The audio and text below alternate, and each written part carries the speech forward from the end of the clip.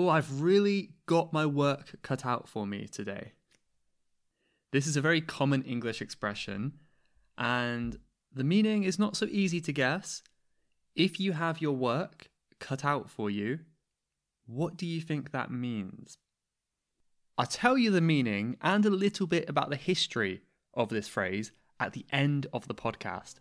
So don't forget to stick around and I'll tell you the answer. Welcome to the Level Up English podcast, the best place to come to practice the English language, learn about the British accent and culture, with me, your host, Michael Lavers. Hello English learners, welcome back if you've listened before, or if it's your first time, welcome, it's really good to have you here. I hope you stick around for a while and have some fun. So today we're going to be looking at a very important topic. I think I always say that. It's not always important, I guess. But I think this is important. This is related to motivation. And it's a misconception, it's a complaint that I often hear about English. And today we're going to be looking at the idea that English is really, really hard to learn.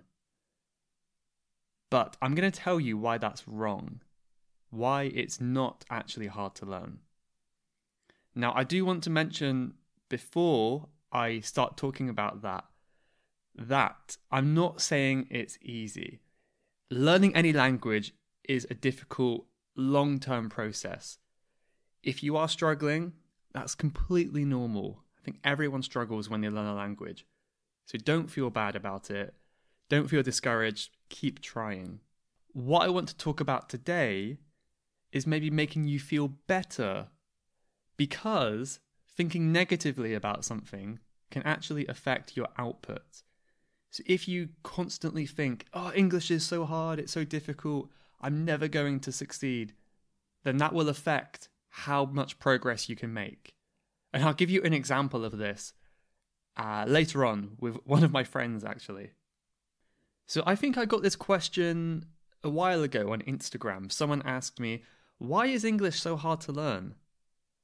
And that question makes me a little bit uncomfortable, and I was trying to think about why. And I think it's maybe not something specific to English. I think learning any language is quite a difficult task. One reason why English might be challenging for you is because you don't have sufficient, that means good enough, motivations. So if you want to really improve your motivation and your reason to learn English, then I recommend sticking around until episode 32. So it's going to be next month. I'm going to do an episode about motivation. So that'll be a very useful one to look at, but I'm not going to talk about that too much now. But for today, I've got 7 reasons why English isn't so hard. There are many, many lists on the internet telling you why English is so difficult. But I'm going to be positive today. I'm going to talk about why it's not that hard. So let's get right into number 1 on this list. So unlike many European languages, the nouns don't have genders. So if you're learning from a European country or a country with a European language, this is a really, really big thing. As an English speaker, learning French, for example, or maybe Spanish, it's so difficult because I have to remember, is it la or le or el, or there's so many different possibilities. And from my point of view, I don't understand why, a bicycle needs to be masculine or feminine. But in English, you don't need to worry about that. So you can just say the bike, the computer, the person. Everything is the same. So that's very nice and simple. So when you think English is so difficult, think it could be much worse. It could be much worse. The second reason why is there isn't so much conjugation. Now, conjugation is when we change the form of the verb for different tenses or something like that. So for example, we have go, went, and gone. So this would be present simple, past simple, and past participle. Go, went, gone. So there are 3 words to remember. This is an irregular one because we don't say goed, we say went for past tense. So that is an irregular past tense. So it is a little bit to remember, but regardless of the tense, the subject is always the same. I went, I go, I have gone. So it's always I. And generally it's the same with different pronouns as well. I went, she went, he went, they went. So the pronoun changes, but went is always the same. The only time it changes is when it's a present simple, a base form verb, like go. And obviously we would say she goes, not she go. But that's much easier than languages, say, like Spanish or Portuguese. And although I don't speak these languages, I'm pretty sure with different pronouns, the word itself will change. So again, there is much less conjugation to remember.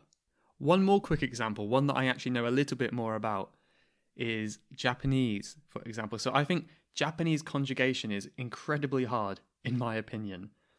Let's look at the English version. So if we say go, in Japan that would be iku. So it's very similar. They're both very short and simple.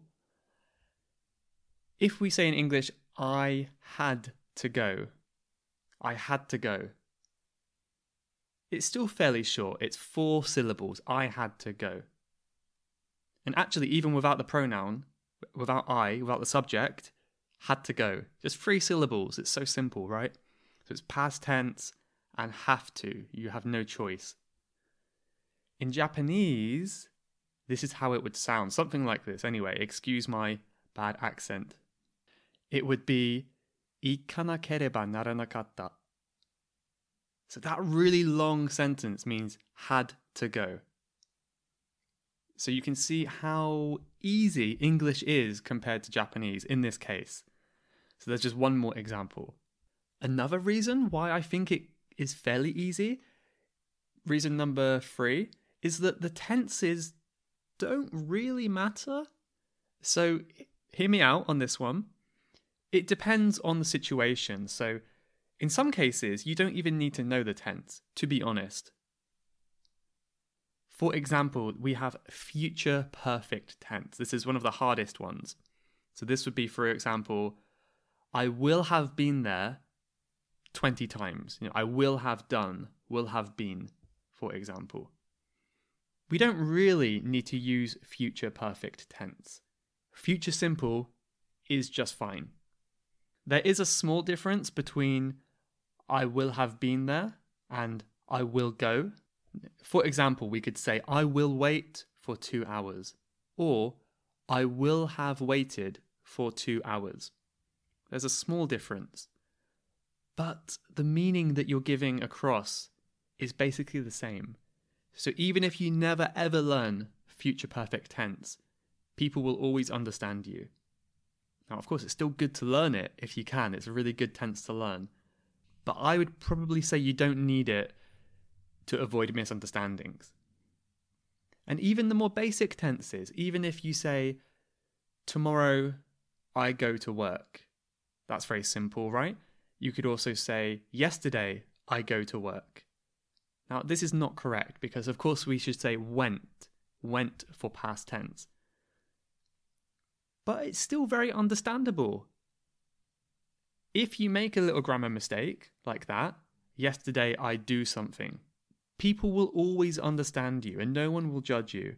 So don't be afraid to make mistakes. If you want to be understood, tenses are not so important.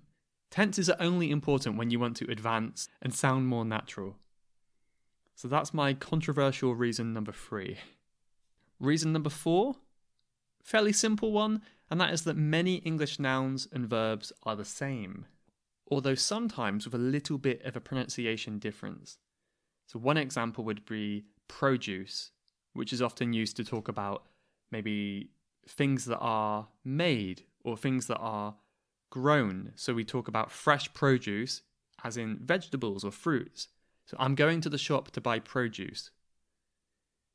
If we use it as a verb, we just say produce. The stress is a little bit different, but it's the same word. So I produce produce. Of course, that can have problems on its own, but generally I would say it makes it easier because you only have to remember one word. And even in nouns where you may not think they have a verb. For example, bike. Bike can mean bicycle or motorbike. You might know we would say I ride my bike, but did you know bike can also be a verb? So I could say I biked to work. That's past tense, to bike. I biked to work. So even if you don't know the correct verb, like ride, you can just sometimes even use the noun. Another one is flag. So if you watch my YouTube videos, you will know I have lots of flags in the background behind me.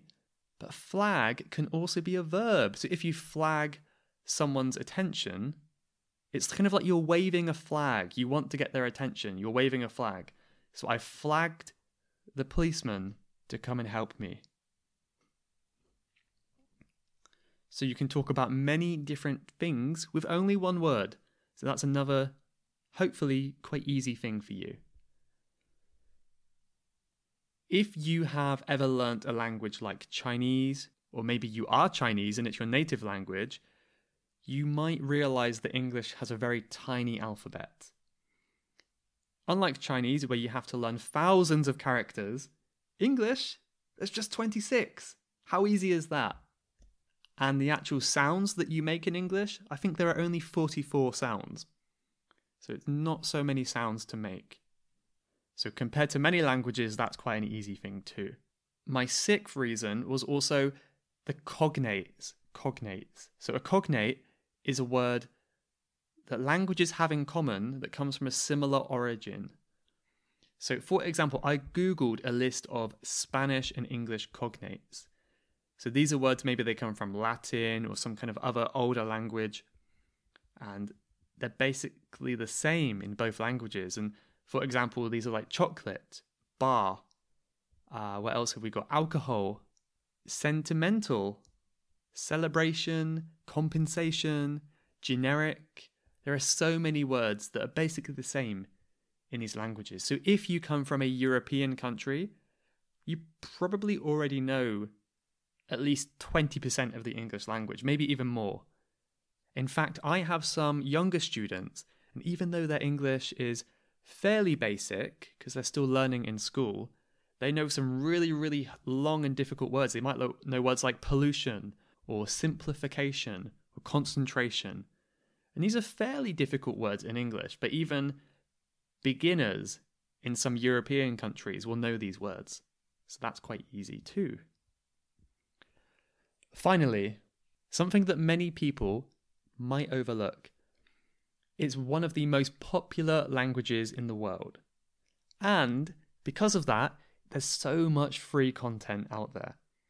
This podcast is just one example of the endless things you can do to practice your English online, in books, with people. English is everywhere you look. I'm sure no matter where you live in the world, English is not far away. For some, that might be quite annoying. Maybe you don't want to see English everywhere. But probably this is a good thing because it's a really good way to practice. In the past, when I was learning Cantonese, this was a big problem for me because it's not such a popular language to learn. So it's really, really hard to find content online, especially free content. It's not so easy. But as an English learner, you have so many options available to choose from. So never forget that. There's a lot you could do to study and improve. As I said at the beginning, the reason I'm telling you all these things is not to make you feel bad. It's not to make you feel like you're doing something wrong if you're struggling, because as I said, that is completely normal. The reason I'm telling you this is because the way you think about something affects your progress. So I'll give you an example with a friend who I went to school with, and this was when we were a bit younger. So if you're listening now, friend, I'm not talking about you now, I'm talking about in the past. So before we had an exam at school, a test, he would always say, "Oh, I'm going to fail. I'm definitely going to fail." And guess what? He usually failed. And the same went for sports and anything else in his life. He always said he was going to fail. And that's usually what happened. And I really believe that mindset is everything. If you think English is difficult, it will feel difficult. But if you're positive and you think about how it could be much worse, and actually it's enjoyable and it can be fun and motivating, then you're much more likely to succeed. The single thing that I notice in all of my advanced students is that they love English. They have developed it into a passion. It's not just something they need and they feel bad about studying.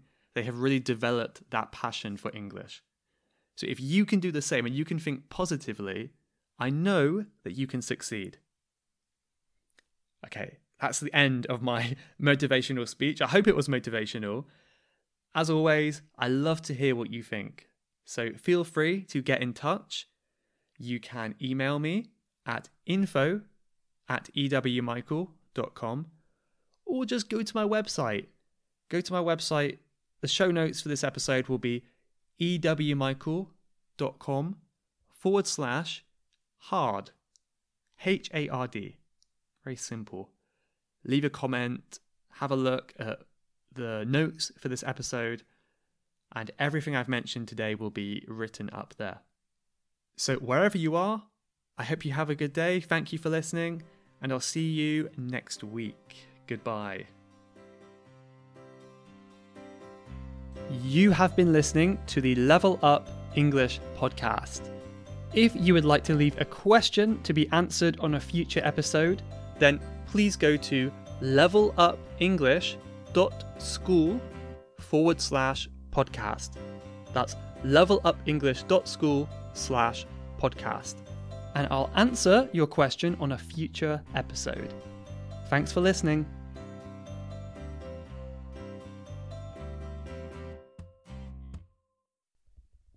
At the beginning of the show, I gave you the phrase, "You've got your work cut out for you." Now, did you guess what this meant? This is an expression used when you have a lot of work to do, when you're going to be doing something really, really difficult, and you've got just so much work. You've really got your work cut out for you. The origin of this actually comes from tailors. So a tailor is someone who designs and repairs and makes items of clothing. So when they had their work cut out, literally cut out, that means they had a lot of projects that were going to be happening that day. These days, we don't have so many tailors anymore, not in the UK anyway, but we can use it for any situations. So right now, I'm going to edit this podcast. I've really got my work cut out for me. Wish me luck.